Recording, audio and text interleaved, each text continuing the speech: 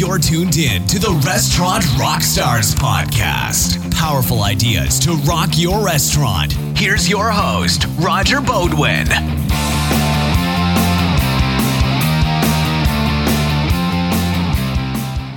Hi, everyone. Roger here.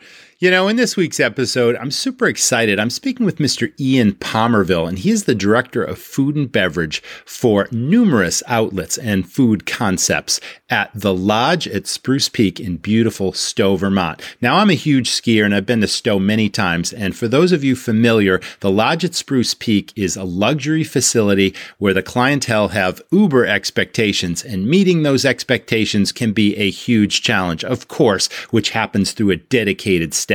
Now, we'll be talking all about those staff training and philosophies and the attention to detail. I always say there's 1,000 details in running a restaurant, but when you've got multiple locations, food service outlets across a property, and you're doing weddings and functions and big events, you got a lot of balls in the air. So Ian is super adept at managing a team, leading by example, and setting the stage for extraordinary experiences. There are so many best practices in this episode. I can't wait to share it with you, so stay tuned. Rockstars, let me tell you about 7 Shifts. 7 Shifts is a modern labor management platform designed for restaurateurs by restaurateurs.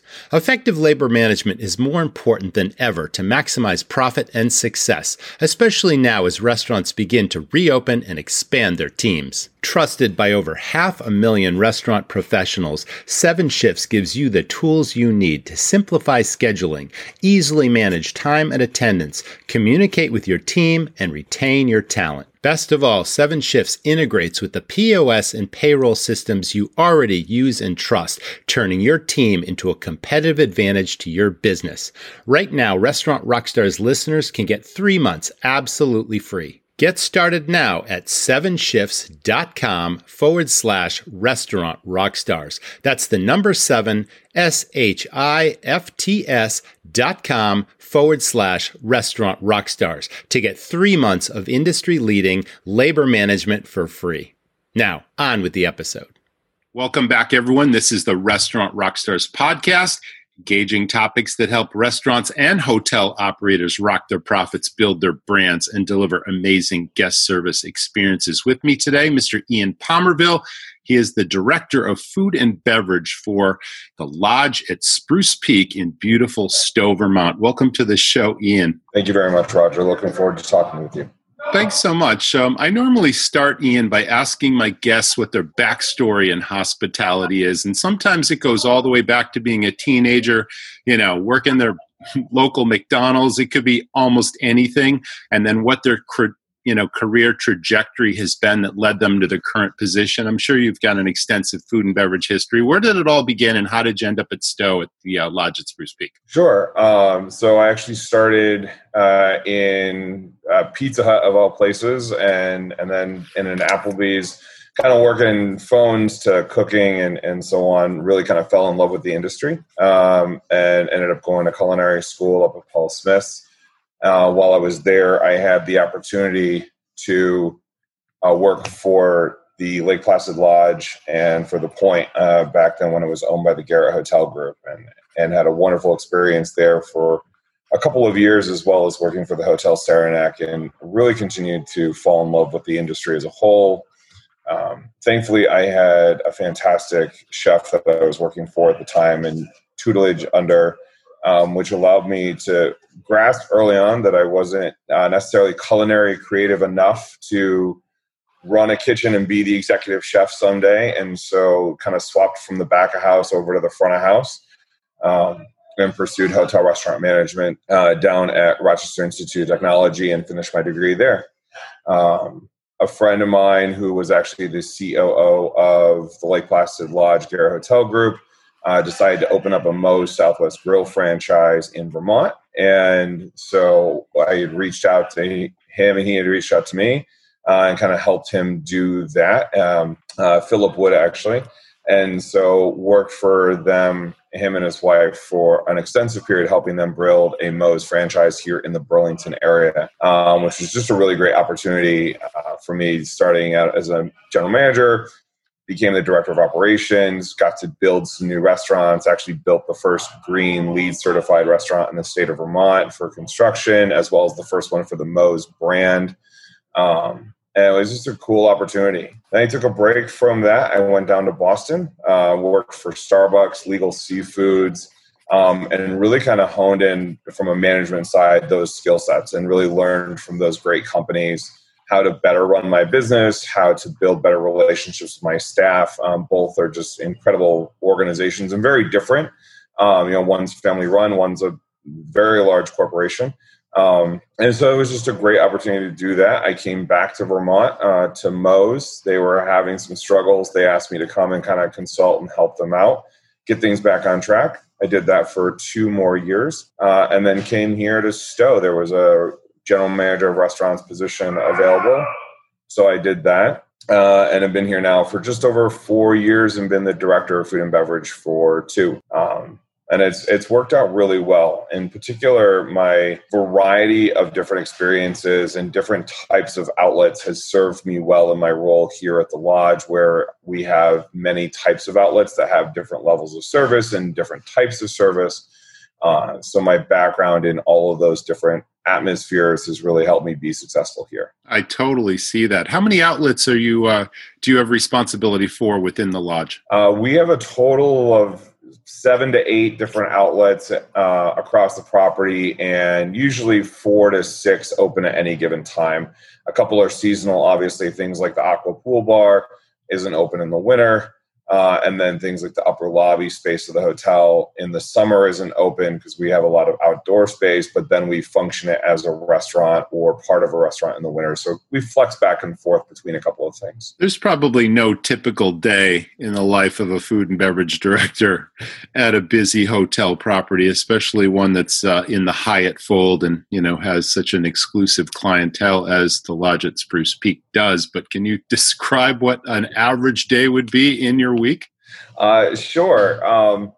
It's a lot of moving parts, right? So a good chunk of my time is spent trying to work on sort of the next season. I very much try to stay a season ahead. So I'm always looking and researching new opportunities and looking at what's going on in the marketplace to see where we should be going and what direction we should be going in.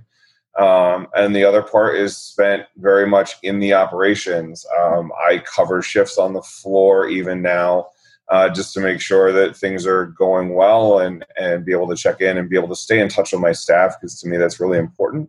And I have found no matter how many conversations I have with them, you can't stay in touch with them the same way you can if you're actually on the floor in those shifts seeing what's going on. And that's always been a huge priority of mine, and one I've been proud to be able to maintain even as I've been promoted into larger and larger positions in larger and larger properties over time.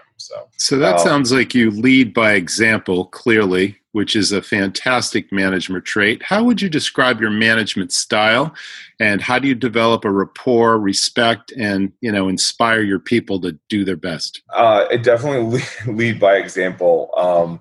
I challenge myself to work harder than everybody else. If you asked my staff, they would probably tell you the same.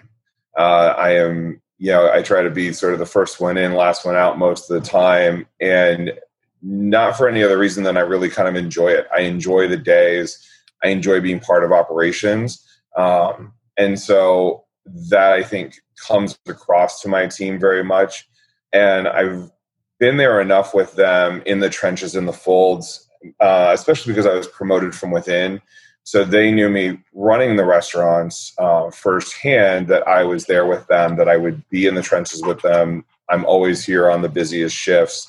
And that's my priority, right? I want to make sure that if I know that we're going to be busy or we've got a major event or whatever it is, they know they can count on me to be there for that I'm not, punching out because it's 4:00 in the afternoon and, I got things to do or a round of golf to play. And, they very much appreciate that. And the other important part from my end is communication.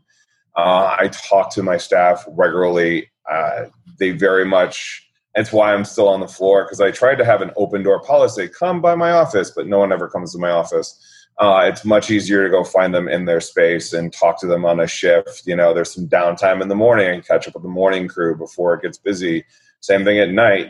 Go to lineup and then hang out and just kind of chat with everybody and not really have formal conversations unless they're necessary, but really trying to have more of an informal just catching up, because I find staff are much more willing to share in those moments than they are if we're sitting down having some formal conversation, whether it's at my office or at a table in the restaurant. So your approach, I would say, lends itself to longevity of staff, but this entire industry has been devastated by the labor challenge that continues to be a huge problem across the board, whether we're talking about hotels, restaurant operations, whatnot. Are you finding the same challenges? And if so, how are you dealing with it? Oh, absolutely. And I think, you touched on it, right? Retention is critical. But yes, absolutely still facing the same challenges. And I think nowadays, my philosophy for a long time, and I had actually learned from the owners of Moe's, is that our goal was always to be, and it still is mine, is to be the employer of choice, right? I want people to want to work for me, to want to be a part of the experience that I'm providing or that my property is providing. I think that has to be the goal, especially nowadays when you're competing with literally everybody, and the employees certainly have their choice as to where they want to be. I think the other side of that too, that's been a part of my personal philosophy for a long time now, is realistically, like, we're all short-staffed nationwide today. But in Vermont, we've been understaffed as a state for at least the last 8 years. It's been a solid, 2013 is the last time I remember not having to look at an application the second it came in and look to hire that person. And so I've changed my philosophy around, it used to be, hey, you want to handpick your team to get just the right people on it. And I really look at it more now that the team kind of chooses that they want to be here. And then my responsibility is to leverage the individual's talents and strong suits and skill sets to fit the job that I need done. And it's, much easier for me to spend my time maybe training a little bit more or teaching a little bit more or supporting a little bit more to keep those people here and to find out what skill that person really has and how they can best contribute to the success of the team, rather than trying to replace them because I don't really like the way they, whatever it happened to be. That mentality has really helped me over the last few years keep better people and find homes for people that I probably would have written off years ago and just been like, they're not a great fit. Nowadays, they have to be a great fit. So how can I do that? And I've gotten better employees out of it over time. And the team appreciates it because you can help the team. You have those core all-stars. How do you make sure that the team is somebody they want to be with, because they have to enjoy and not feel like they're covering for those people either. And so you can find the right fit and find the right talent, then everyone works together better and is more successful. Stowe's a true year-round destination resort, and some would say it's busier in the summer than it is in the winter, even though it's the ski capital of the East and all that sort of thing. And with that comes tremendous competition, lots of restaurants, lots of bars, that sort of thing, all of which need to staff up. So have you found it particularly challenging to compete with other employers in the area? Do you have incentives in place? It's like, how do you build your dream team and keep them, the retention piece, and then keep them inspired to do their best on a daily basis? Yeah, there's definitely a lot of competition. And it's hard too because, in a town like Stowe, which you're familiar with, we're the big corporate hotel up on the hill, as opposed to all the local bars and restaurants and so on in the area. And there's always some challenge there, especially where we're the one-off. There's not a Hyatt and a Hilton and a Marriott down the street that we're competing with. We're competing with all those local establishments, and in Vermont, that's an extremely important thing. And so it is a fine line. One of the big things as a company that we do that Hyatt does really well in particular and is great to be a part of is the benefits that we're able to offer our employees.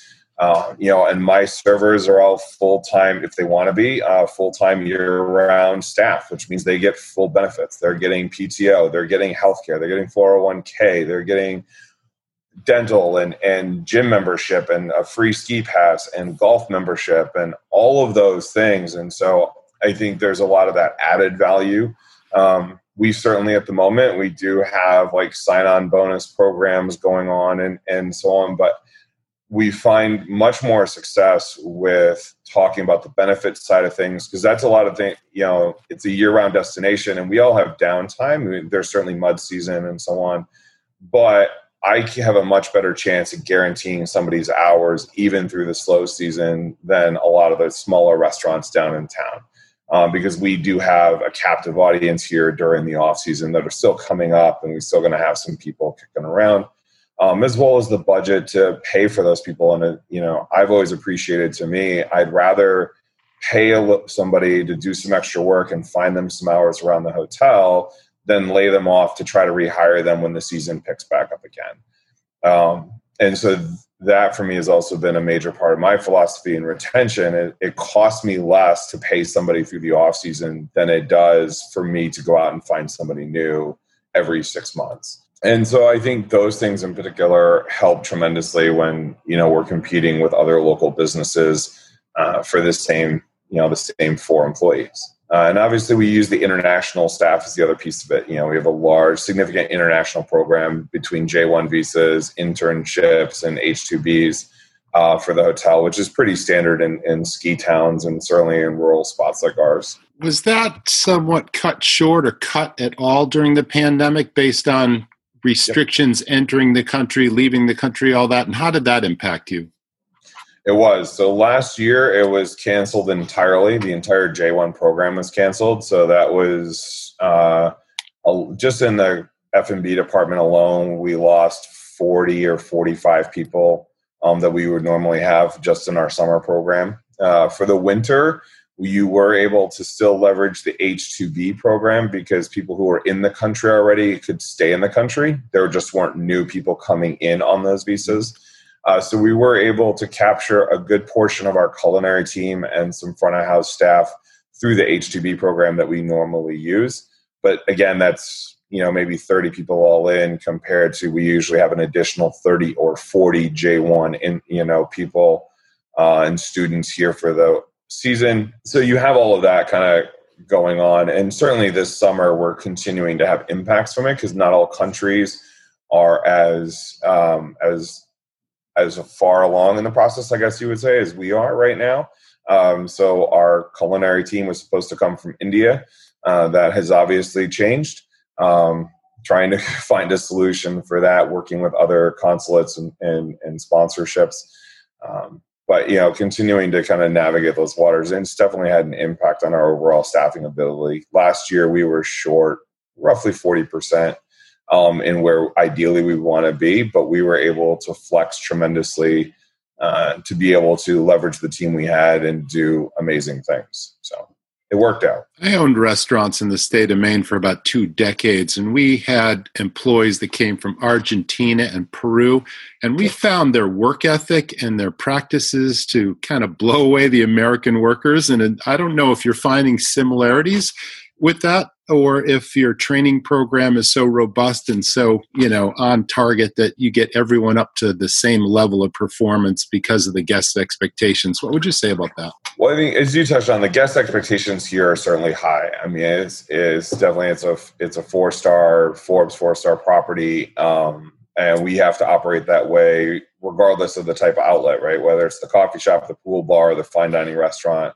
They all have to perform at a certain level, and certainly with the ADR that we have here in the hotel, there's demand for that level of service because they're making choices between this premier destination or Aspen or the Alps if they want. They have their choice as to where they want to ski.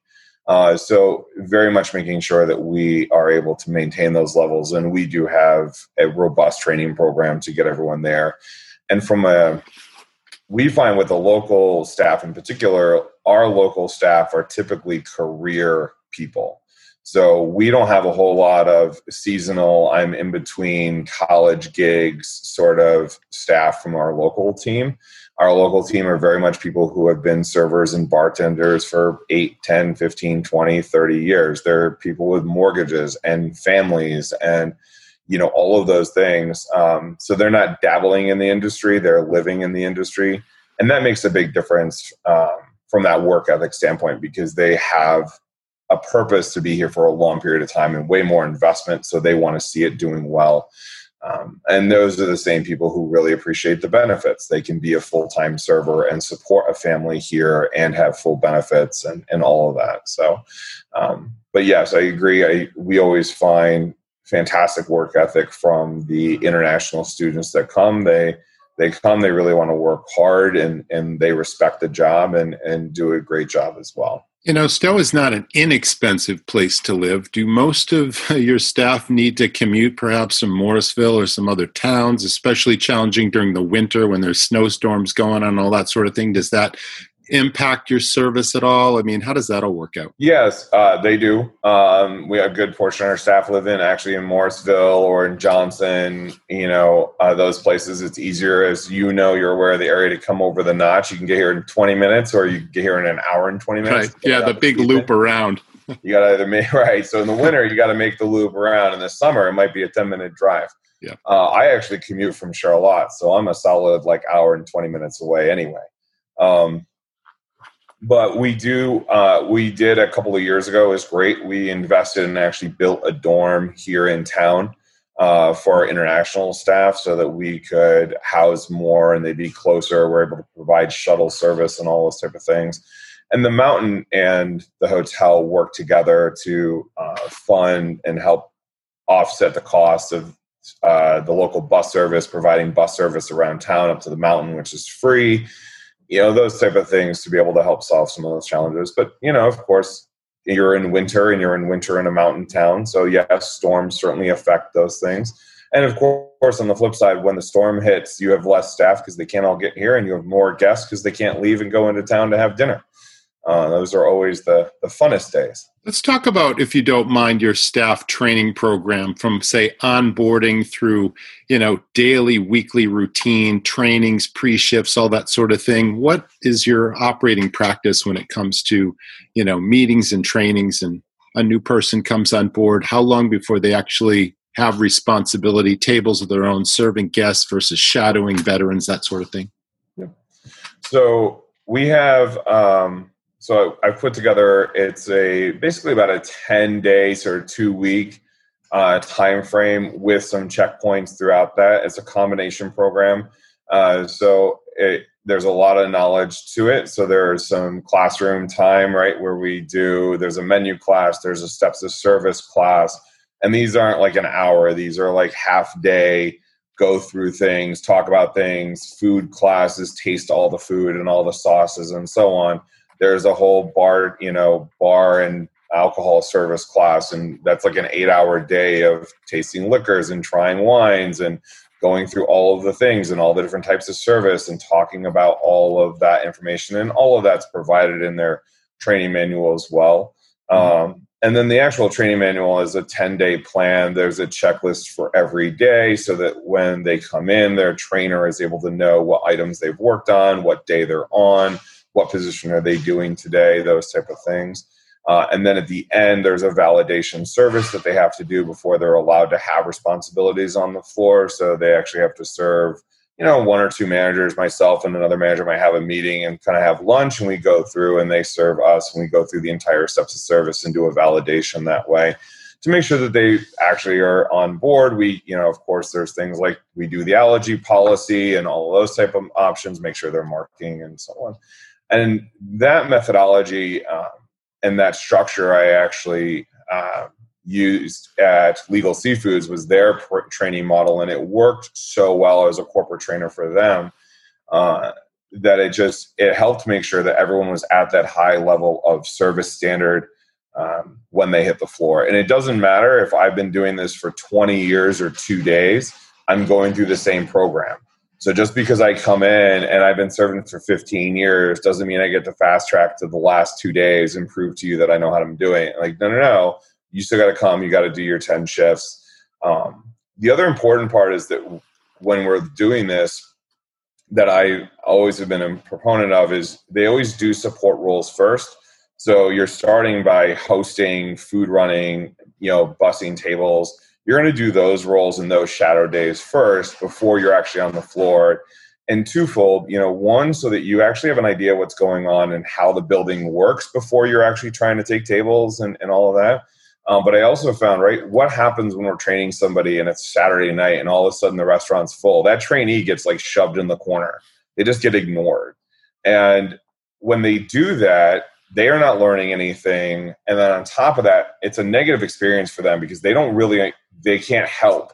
And most people in the industry, like, we want to be able to help out. And so what I have found is if I can train them to be a food runner and where stuff is in the building or how to host, we get slammed and the server's so weeded they really can't train them at the moment. That's okay, because I can take them and put them on a food runner and they can still contribute to the success of the restaurant, and they can feel like they're contributing to the success of the restaurant. As a result, that onboarding process, even when it doesn't go ideally, is still successful for them and helps reaffirm from them that, oh, we're a team and I can help contribute to the team, and they can see that. I've found that to be a much more successful methodology in general, whether it's on a simple format in a simple restaurant concept where they're just providing support roles and learning where everything is the first couple of days. So they know if somebody yells at them, hey, can you go grab cups? They know where to go get cups, and they don't have to feel like, oh, where is that again? And they don't have to ask 4 questions and feel incompetent. They feel knowledgeable and they feel confident right away. Guys, I've always believed in systems to run a really effective restaurant. They say you have a system if you can walk away and leave your place for a day, a week, or a month, and it's just as successful, just as profitable when you return, if not more so. Now, the staff are really the foundation of this, and it all comes down to the word empowerment. If you've got really great people, and if you can develop those people to have your back and to run it as if they owned it, treat everything as if they had to pay for it, that's a super powerful system. Once you have the staff in place, it really comes down to 3 things. It comes down to 1, staff training, development, recognition, and rewards to create what I call your dream team. How to empower your team to think and act like owners and to treat everything as if they owned it and had to pay for it.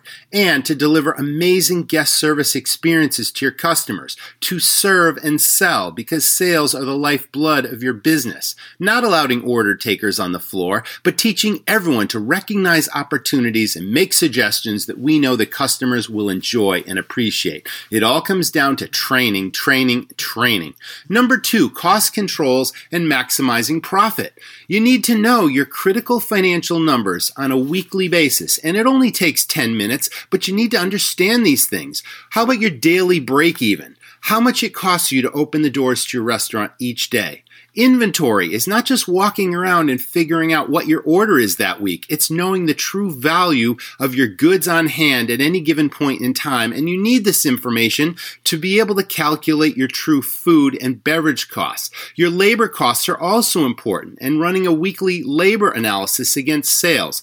If you know these things, I can teach you how to maximize your profit and control your costs. And then number 3 is what I call marketing firepower and affinity.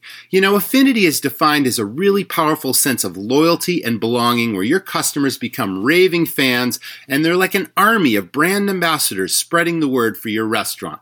Well, all of this is included in the Restaurant Rockstars Academy. If you really want to take your restaurant to the next level, post-pandemic, things are heating up, customers are coming back. Now's the time to really maximize your opportunities, maximize your sales and profits, and create that dream team staff. Check it out at restaurantrockstars.com. It's the Restaurant Rockstars Academy. How about recognition and rewards programs? Are there nominations by guests for superstar employees? Tell us about some of that. Yeah, so a couple of different programs. So we use Revenate as our sort of guest feedback for the hotel. We have a whole name recognition program. If you get your name called out in reviews that come back to the hotel, it gets put in a Dropbox for a drawing every month. And then we also have a great program that our general manager of restaurants put together that he'd used in other establishments where he's got these cards and they're all at the host stand and they're in the server area, and he gives them out to the different directors of the hotel and so on. And so anybody can fill out a card and recognize, when somebody really went above and beyond, whether it's helping each other out or a director's walking through and notices somebody just killing it with a guest, or whatever that is, and we have a drop box, and the cards get collected in the box. And then every week we go through and kind of recognize it, line up like on Friday and Saturday when the most of the staff are here. We'll recognize everyone who got recognized that week. And then on top of that, we'll do a drawing. Everyone who had got a card, we'll do a drawing for a couple of different prizes. There's a beautiful full service spa here, so we'll draw for like a spa gift certificate or dinner in the restaurant gift certificate, those type of things. So there's like multiple levels of recognition where they're both getting some weekly mention, right, at line up in front of all their coworkers. And then on top of that, the opportunity to sort of, win a little something. And we blast out to the hotel, hey, this person, won this month, and really try to share their success with the building as a whole. So that it's not just internal, but it's really kind of getting recognized in front of everybody as much as possible. And that's been really positively received. And over time, the number of staff to staff cards, which I think are really important, have really gone up. And, on the front end, no one really kind of made the effort, and the directors were doing most of it. The manager on duty was filling out one at the end of their shift kind of thing. But nowadays, just the server to server, bartender to server, like, hey, I was weeded, and Joe really came over and helped me out that night and got me out of it, and, was really appreciative of it. Those little things, I think, do a great job to increase the camaraderie amongst the staff, but as well as really encourage that, yes, we're a team and we recognize each other and we're in this together. So, and it's worked really well. So consistency and quality are actually paramount in your business. Can you describe, say, quality control procedures, checks and balances on plate presentations, attention to detail, all those things just to maintain the consistency and the quality the customer expects? Yeah, there's a couple of things. One in particular is, again, it goes back to why I like to work the floor, because I want to see what's going on. I can, see the way the building's being maintained, and it allows me to, see cocktails going out and all those type of things in the middle of service. That makes a huge difference. Our executive chef or chef de cuisine, whoever the chef is running the shift from the culinary side, is always in the window, really making sure that every plate that's going out is at that level. It's not some line employee just kind of banging out plates. There's always a chef kind of making sure every plate that goes out, whether it's in the fine dining restaurant or in the barbecue, that person is there making sure those plates are going out the way they're supposed to be and to spec and so on. So those steps in particular make a big difference. And I think making sure that your manager are truly on the floor is key to making sure that all of that's going on all the time, right? I think if you're managing from your desk or from a computer somewhere and you're hiding all the time, you're not going to see what's going on in your space, and then you won't notice that your service isn't there or your steps of service aren't on point. Here in a hotel too, to be honest, a lot of managers have lunch in restaurants, so I get feedback pretty quickly if something's not awry. They'll go to the restaurants pretty regularly, so it helps you stay on point because that the other directors in the hotel or other department heads are having meetings while they're having lunch in your restaurant, and the staff are aware of it, so they're always very much on top of those type of things. Same thing, the sales team will eat so in the restaurant regularly hosting clients, and so there's always sort of a constant feedback loop to make sure that everything is on point and ready to go at all times. And I think too, it's important to stress with the team, this is just the way it is. This is the standard. This is the way we're going to function. And doing your best not to let it slide when it gets super busy or, all of a sudden you're short for the day and you're running around. And so you can't let the standard slide then, because then it just becomes okay. And, continuously looking for it and just pointing it out. It doesn't have to be, it's not a critique. It's just, hey, heads up, can we make sure we're doing this? Can we, can you check that plate one more time for me? Or where's the garnish for the drink? Those little details. And the more you can reinforce them, the more you have the buy-in and the staff consistency around it. And the training program is critical to that too. That's your opportunity to set the expectation. Do you actually execute the training program that you put in front of them? If you say it's 10 days and you're going to fill out the checklist and you don't use the checklist and you do like 4.5 shifts and then you just throw them on the floor, well, then you've already shown that we're not consistent with policy and that we're not going to really hold you accountable for it. So all of those little things, I think, make a big difference. I always believed that every staff person was responsible for sort of monitoring their own area or the hotel or the restaurant in general and seeing things before the guest sees things and fixing them, being empowered to take care of things that are amiss, because not every manager can be in every part of the hotel or restaurants at any given time. I'll give you an example. Last summer, actually it was before the pandemic, so it was 2 summers ago. My wife and I stayed in a luxury boutique hotel just outside of Boston for a friend's birthday party. And this was a nationally known high-end chain that owns this particular boutique. So we pulled up the grounds, the landscaping, everything's immaculate. You walk in, the lobby's beautiful. The greeting was exemplary at the front desk. The check-in process, all that was fantastic, until the experience wasn't. And the very first impression, we get into the elevator and we go to our floor, and for some reason the elevator was programmed to open. There were 2 doors. It was a double-doored elevator, and the very first door that opened was into the maintenance closet. And there's all the cleaning supplies and the cart with the brooms and the mops and all that kind of stuff before it actually opened onto our floor. I'm like, wow, that's not such a great impression. The next thing that happened, we're walking down the hall, and there's room service platters and dishes outside of 2 different rooms. As we're kind of walking down the hall, you got to avoid all that stuff. You turn around the corner, and housekeeping had actually thrown a bunch of sheets and towels and stuff, and they were all piled up in the hall. And this is our impression as we walked to our room. And then we walked into our room, and the room was spotless other than the fact that the windows got missed. And it's like the last family that stayed there, their kids put their handprints all over the windows. And this was not an inexpensive property, and we enjoyed our stay, certainly, but these are the details that sometimes get missed unless people are empowered to fix what's broken before the customer sees it. I'm sure you can relate to that. Oh, definitely. And I think empowerment is key, right? We always want to make sure that everyone has the ability to fix problems for people. I always empower both my managers and my staff. I tell them, whatever you feel you need to do to solve the problem, whether it's for the guests or from the management side, if you have a situation with an employee and you want to fix it or work through it or whatever it is, go ahead and do what you feel is right. And, my philosophy has always been, if I don't like the solution you came up with, we'll talk about it for next time, but I'm not going to change it in front of the employee or in front of the guest. We'll go ahead and, find a new solution for the next time around, but don't worry about getting, yelled at or in trouble or whatever it is for finding a solution and executing it. And that's always been a big part of my philosophy in terms of dealing with both issues and little things that come up, is just go out and find a solution and get it dealt with. And, if we need to find a better solution next time, we can certainly do that.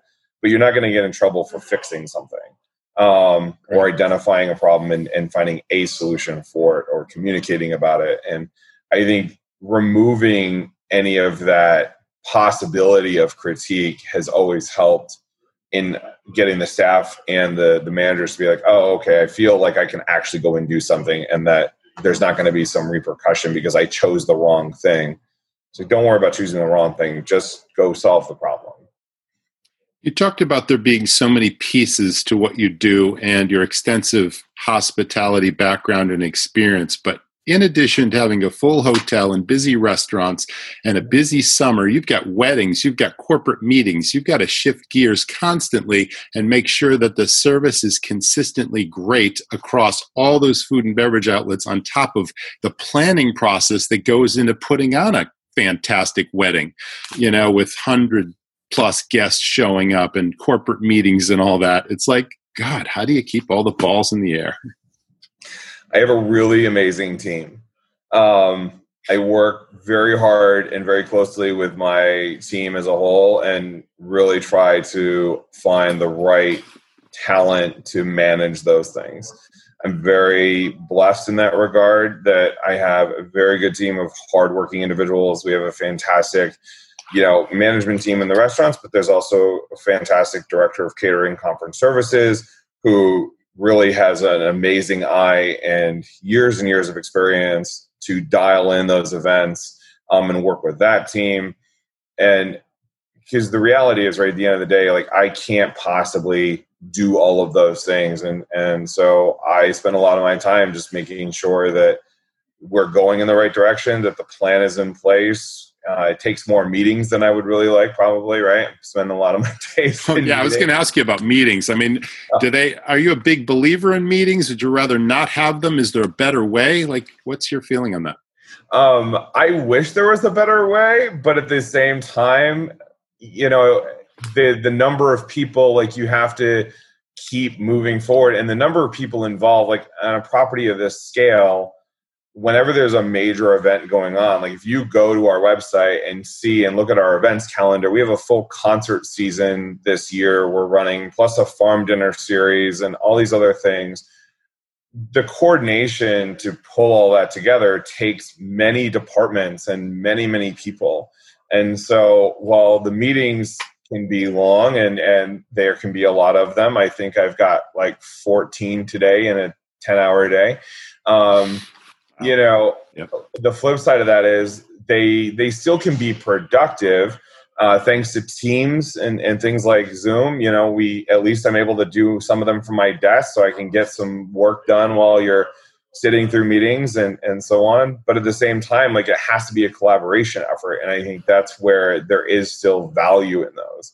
Like, you have to be able to have an open discussion, because not everyone's experiences are the same, and everyone has different priorities. And if I only looked at everything from an operational perspective, then the events probably wouldn't look as good as they will when the sales team or the catering conference services team chimes in about making sure the event actually looks and has the right look and the feel.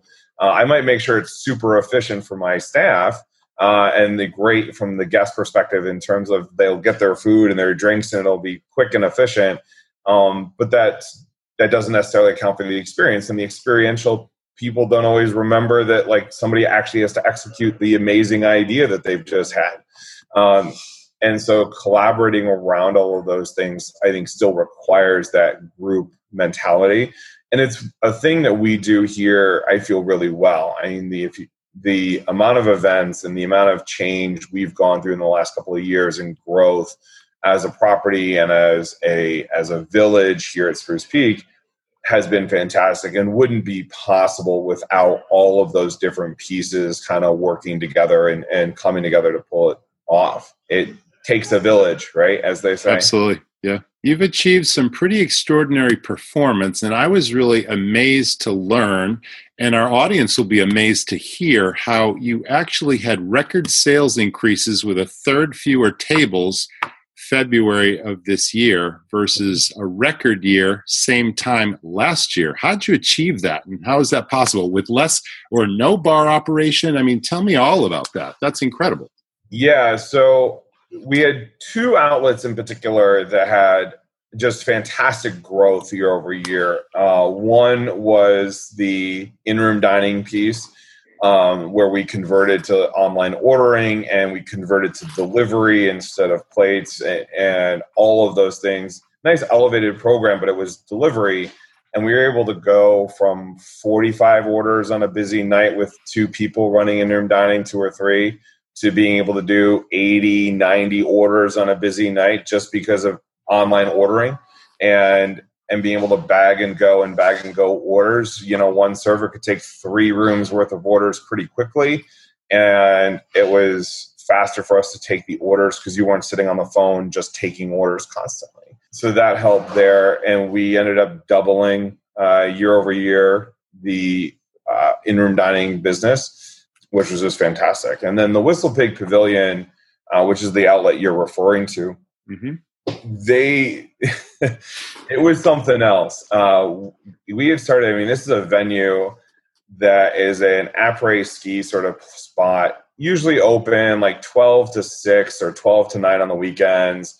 And it's packed. The thing is walk up only, no reservations, come find a seat, communal tables, very much like a ski lodge where you're sharing a table with 3 other families kind of thing, a line at the bar constantly.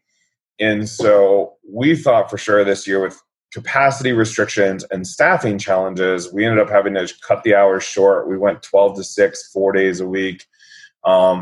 we thought for sure that we were going to see significant drops in revenue, even if the guests ended up showing up. And instead, we switched POS systems this year, and we're able to get to tablet service and pay at table devices. And that combination, combined with the reservations, actually made the space more efficient, because now there weren't 100 people at the bar in the way of the server trying to get from the table to the bar to pick up the drink, to get back to the table. The kitchen wasn't overwhelmed because we were managing the flow.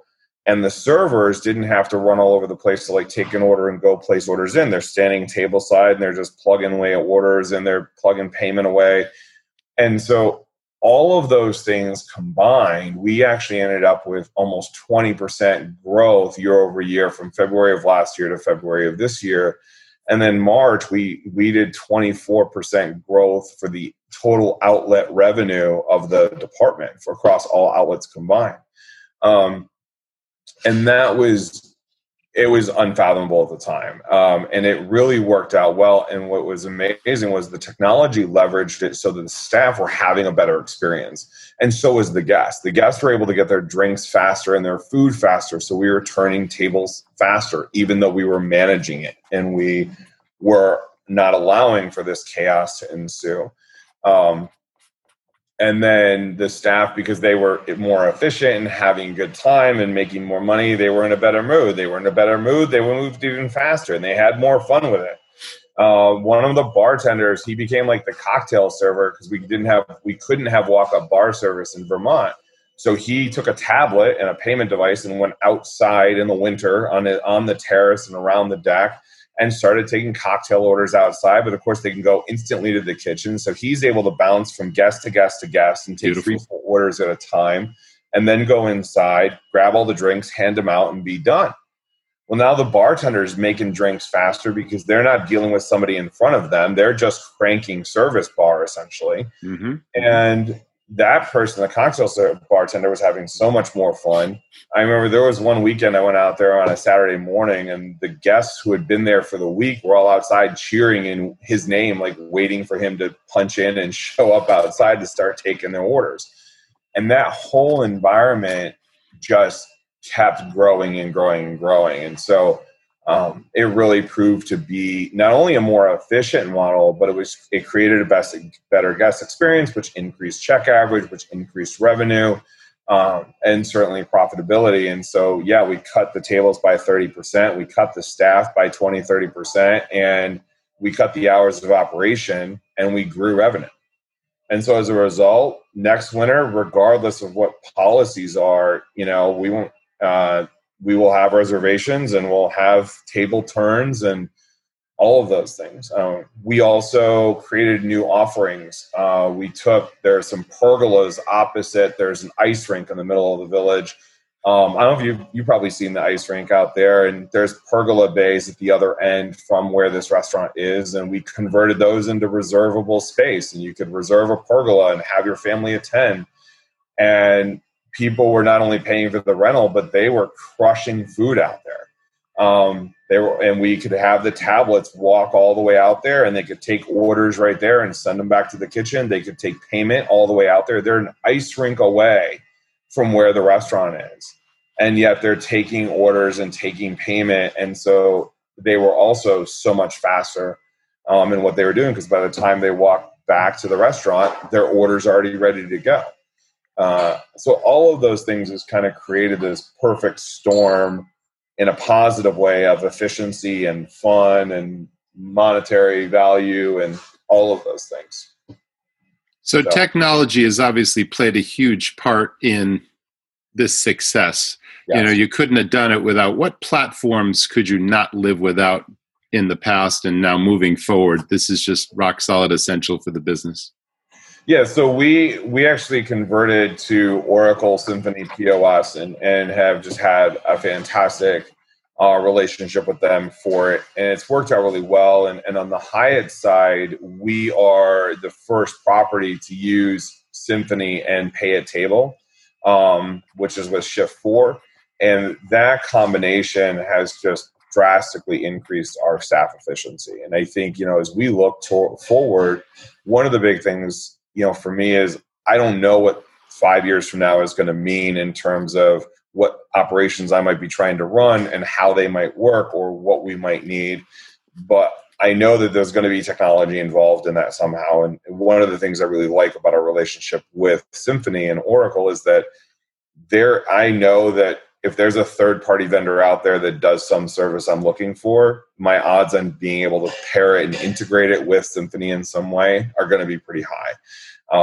They're not a standalone system. There are other POS systems out there that stand by themselves and they have their own solutions, but they don't play with anybody else, which means if you want to play another way, they might not work out for you. And so that was really a critical piece of that. And it's made a big difference for me and being able to continue to evolve and so on. And actually now I'm working on a new online ordering platform.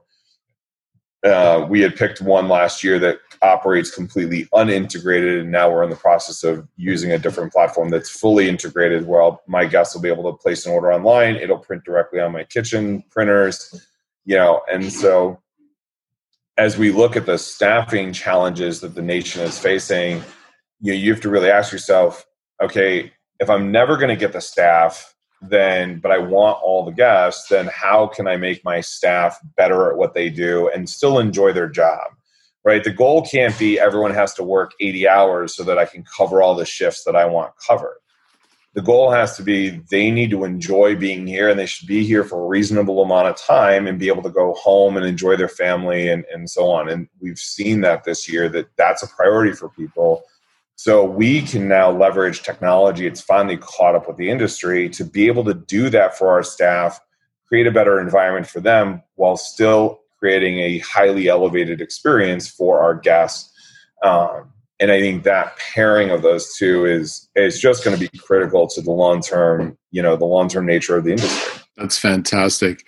Let's shift gears a little bit and let's talk about, it used to be that hotel restaurants were kind of an afterthought and people would stay in the hotel, but unless there was something really amazing about the ambiance or the offerings or the marketing perhaps, people would always leave. And in a town like Stowe, where you're literally driving into this Currier and Ives village, and then you're turning left onto the access road, and then you got 30 or 40 iconic restaurants that have been around for decades, that have reputations, that look like a lot of fun. It's like, how do you capture the public's imagination to keep them spending money in the hotel food and beverage properties when there's so many choices in Stowe? The variety of options has been a huge help to that. So when I started, we had about two and a half sort of restaurant options on property, and then we had the pool bar in the summer. Nowadays we've expanded drastically. So we have a food truck and we run a sushi operation in the winter. And we have a speakeasy bar, and now we have a barbecue restaurant and the raclette program in the winter, and then the main restaurant. So having all of that variety certainly helps that, because the guests know that they can hang out here. The rooms here are comfortable. These aren't rooms that you just stay in and go away. They're very comfortable rooms. There's a lot of suites. There's a lot of apartments and homes and those type of things as well. So people are more inclined to stay on property for sure. But then the other part of it is really kind of going after the quality of the experience. It has to be an authentic and highly elevated quality experience for them to want to dine here.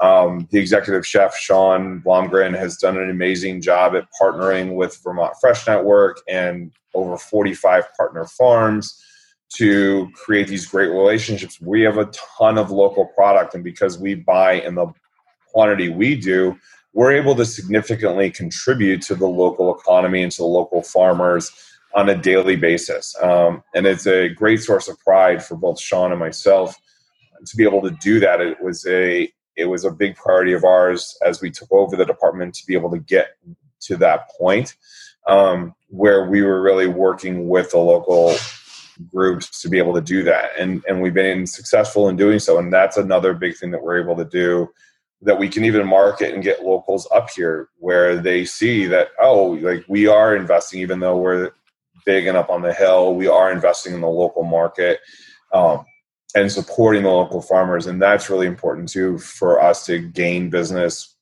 and get the local recommendation, right? that's the other way you keep people on property, is the locals have to say, yeah, I love eating up there. If you haven't had, the Whistle Pig après experience after skiing, that's where you need to be. Last year we converted our banquet hallway into a sushi lounge, and really expanded the program, but we put 5 igloos out on our terrace. And here in Vermont, we were like one of the only ones with this igloo program. I had locals coming from all over the state hanging out and crushing sushi and seeing what a cool experience it was, and posting on Instagram and all those things, and that drove more local business. But then our guests see it, right? They're looking at social media before they get here, so they see those recommendations online, so they're more likely to come as well. And I think all of those things kind of tie together to do that. Well, Ian, we've covered a lot of ground today. Have we missed anything? Anything else you want to talk about? No, I don't think so. We've covered a lot of ground in an hour. Well, you've shared so many nuggets of key learnings that are just a huge benefit to our operator audience. So I certainly thank you very much for your time and sharing your expertise, your knowledge, and best practices with us. That was the Restaurant Rockstars podcast. Thanks to the audience for tuning in, and we'll see you in the next episode. That's a wrap, Ian. Thank you so much. That was great. Thank you, Roger. I really enjoyed it. It was a lot of fun. Guys, thanks for staying with us. What a great episode. And it's always amazing to talk to someone with such expertise in running an operation so well dialed as the Lodge at Spruce Peak. And of course, what does it take? It takes having each aspect of every single outlet completely dialed. And that takes systems, of course, knowing all the ins and outs of the critical numbers and all the staff training and all the attention to detail that go into delivering amazing guest service experiences. That's what we're all seeking to achieve.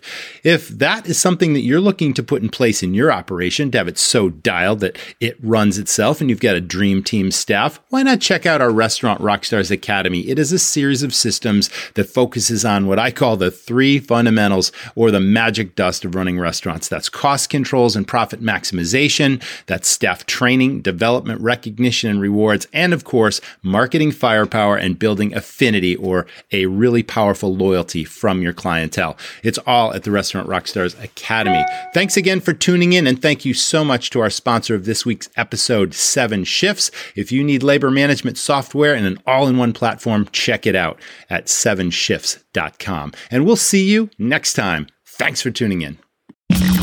Thanks for listening to the Restaurant Rockstars podcast. For lots of great resources, head over to restaurantrockstars.com. See you next time.